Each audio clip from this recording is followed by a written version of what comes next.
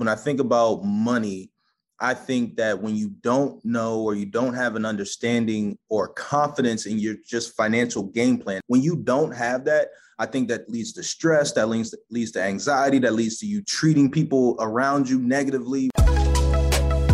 This is The Playbook. I have Brandon Copeland. He is the CEO of Cascade Advisory Group, and most of you know him as a linebacker for the Atlanta Falcons, of course. We'll throw that in there. Welcome to The Playbook, Brandon. Thanks, David. Thanks for having me, man. I'm excited. Well, I'm excited because it's rare that I find a current player. You know, I'm the king of legacy, ran a big sports agency. I'm old, so all my friends are old. They're Hall of Famers. They're all of your heroes are my friend. But I went through your bio, man. You got a lot going on outside the field. In fact, you were giving back to the community with Mr. Blank this morning. You seem as if you have a well-balanced agenda, routine that allows you not only to be an extraordinary football player on the field, but be an extraordinary entrepreneur and philanthropist. I'm going to start with time management. At such a young age, how have you been able to manage your time so effectively where other athletes don't seem to have enough time just to prepare for the game? You're able to do all these different things in order to help provide value to so many people. Yeah, I think first when I was with the Detroit Lions, 2015 to 2017, we had a coach named Jim Caldwell. He was one of my favorite coaches ever, and he always emphasized compartmentalization. And that's when I really started actually practicing and focusing on it. At that time, I wasn't able to flip the switch and be thinking about real estate, a kitchen that I was drawing up while sitting on the table getting my ankles taped prior to practice. That would spill over into practice. Like I wasn't able to shut that door down. So I've practiced and worked on being able to flip the switch and literally just be where my feet are and where my mind is in that moment. And then as I've matured, I've also just done really good at finally scheduling things, putting things onto the calendar so that once it's on the calendar, it has to happen. And so, I think that was one of the toughest things transitioning from college to the pros was trying to find time for myself and for my own dreams, right? Football is my dream, don't get me wrong, but one of the biggest messages I give to kids that come to my football camp, we do this big timeline and we it's from 0 to 79 and a half. And I literally make the kids hold up one end, this long brown piece of paper that I buy at an arts and crafts store, and I draw it out. It looks like a ruler. And then I black out 21 to 24 and a half. And so you see this big brown piece of paper and you see this little black spot in between. And I say, hey, that's the average NFL career. So don't tell me you're only interested in football for all of these years, all of that brown, right? And so you have to find time to focus on you as a human being as well and your other passions. And so I just want to make sure that I schedule time to make sure I do that. And one of those passions that you have as well is one that I have with a Hall of Famer, Marshall Faulk, is financial literacy. I'm someone who lost over $100 million. I'm someone who, when I had the first time around my money, that people thought knew that what it was to make money, how to keep it. But I realized through my own lessons that I don't know what I don't know, and that we need to ask for help.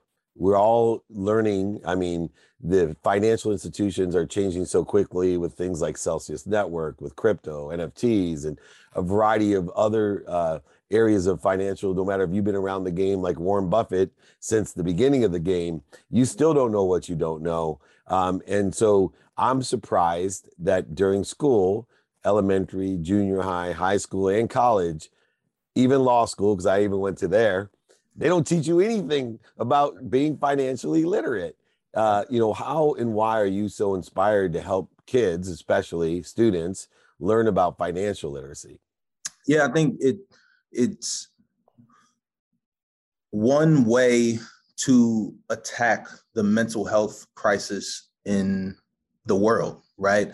When I think about money, I think that when you don't know or you don't have an understanding or confidence in your just financial game plan, it's not about having a certain amount of money. It's just about feeling confident about your plan for yourself and what you're going to do for your family, where that next meal is coming from, et cetera. When you don't have that, I think that leads to stress, that leads to anxiety, that leads to you treating people around you negatively, right? Because we want to be where we want to be financially, right?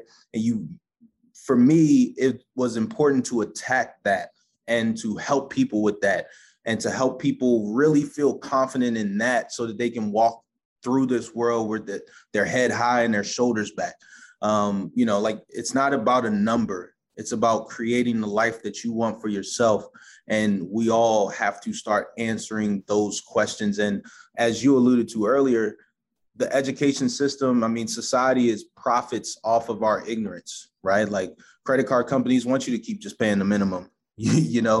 The student loans, they want you to rack up as many student loans as possible. Everyone profits off of our ignorance. So it's on us to have those conversations. And the final thing I'll say, David, is like, not too many people have the confidence that you have to share their failures. Like, a lot of people hide that stuff, when if you share those things, then maybe you can help the next person. And so what I say is, I'm not a professor. I'm not sitting up here. We do have lectures and all those things, but I'm just sharing my experiences, and I'm bringing friends and experts into the classroom so that we can have these money conversations. It's not a lecture, it's a conversation. And it's a conversation that needs to be had. I just had one with one of my employees, and he was so surprised. I told him, I'd screwed up my credit when I was in college because I let my father, who needed my credit card, to use it, and he didn't make the $15 a month minimum payment, and it ruined my credit card. They almost threw me out of law school. But even more embarrassing, I got this huge job that ended up paying me $1 million in 9 months, right out of law school. But I had an expense account, but I had no credit card. And so I can't tell you how much, like, I always say to myself, man, they think I produced a lot, in 9 months. I outsold everyone 3-1.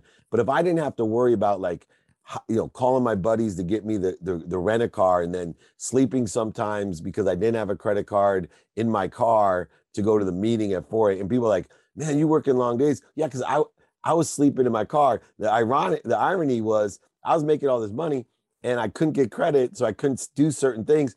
But my company's like, how come your expenses are so low?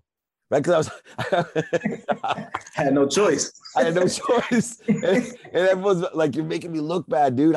You don't stay in hotels. I'm like, I got a lot of family, and it was terrible. Anyway, you have a platform as well for learning, and you talked about having a conversation, and your platform is a subscription-based, a SaaS solution called the Emil Learning platform. And you have unlimited access to the core things that a lot of people need to succeed in high school, to get to the next level, whatever they want to do. Why was that so important to you?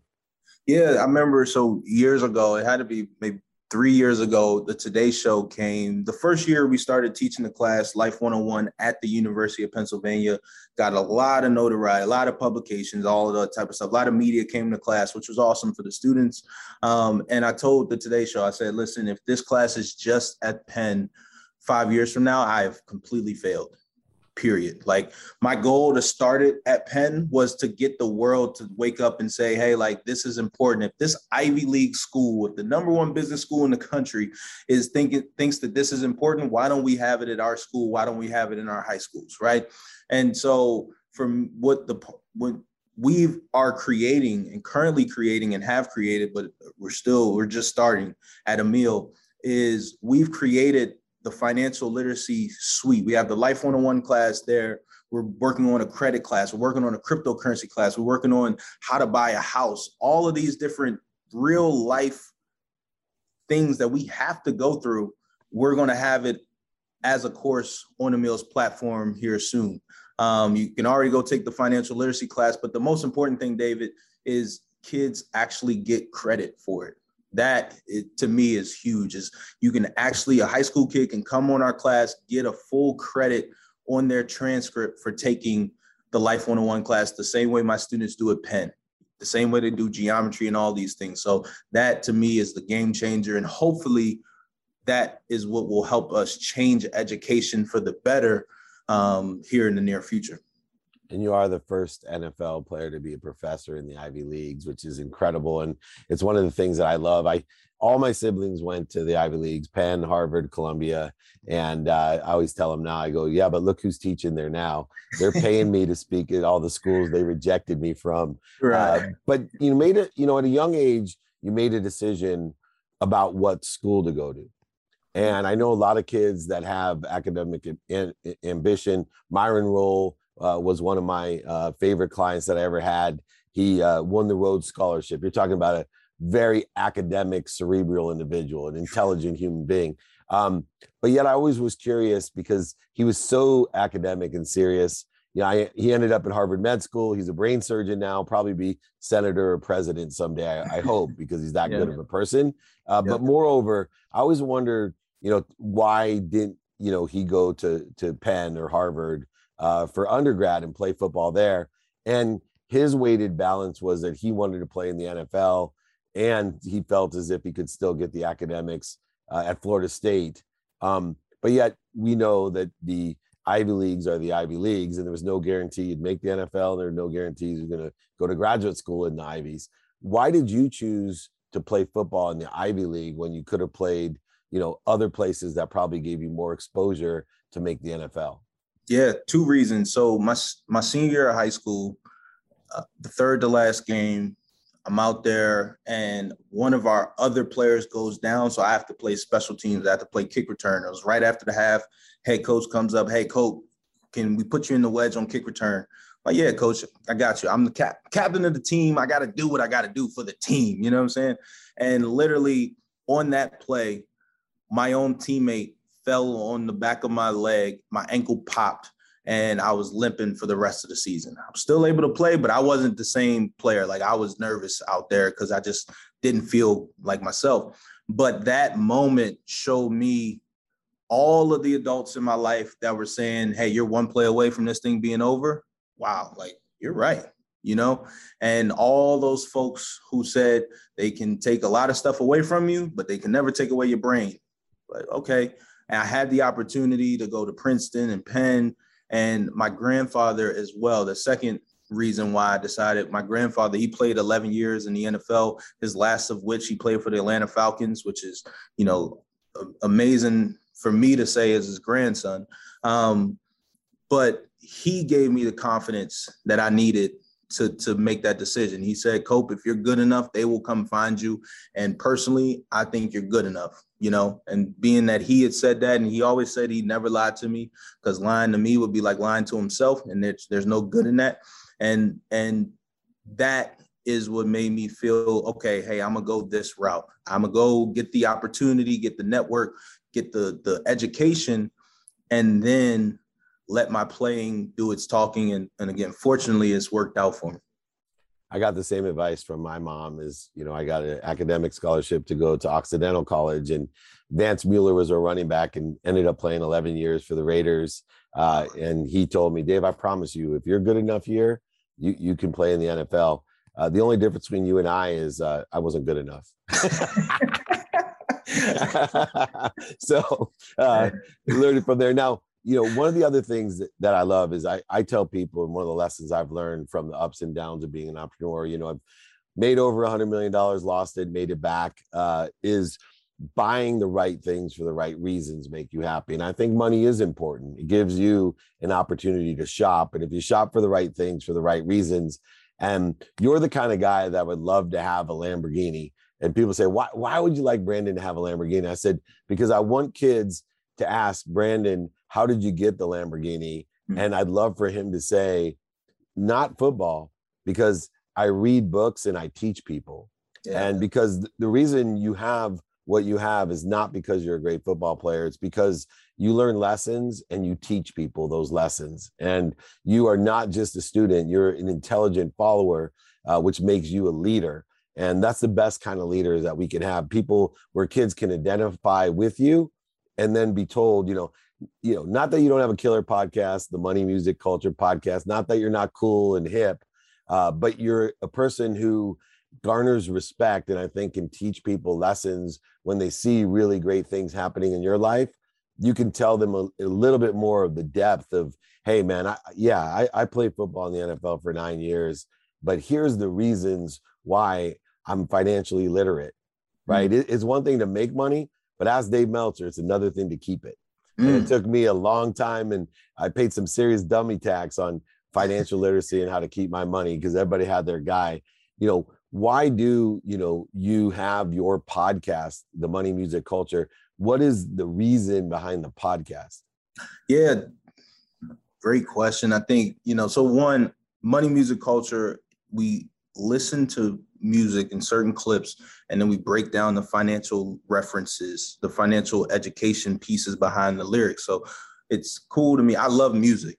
It's what drives me, wakes me up on Sundays before the game. It's what I'm blasting all week to get me motivated, to calm me down, to put me in different emotional and mental states. And so I paired up that love with the education part of, just my life's passion and life's mission. And I think the music and the money mix are just another way to reach the audience, but also to show people, because I'm not the flashiest person in the world, right? But to show people that some of those individuals that you love, you're listening to their music, you aspire to be like, right? They are talking and really delivering you some financial education information, and you're just nodding your head and dancing, when really you should be understanding what, like, whoa, did Drake just say something about equity? Did Jay-Z just say something about ownership, right? Like, how can I break this lesson down to help me better my life along with enjoying the song? So that's where the marriage became. And it's literally like therapy for me when we shoot the show, my Ross Mack and I, it's literally fun just sitting there breaking down lyrics and stuff like that. So we have a good time. Well, you are doing an extraordinary job. I'm on a mission to empower over 1 billion people to be happy, to teach them how to make money, help people, and have fun.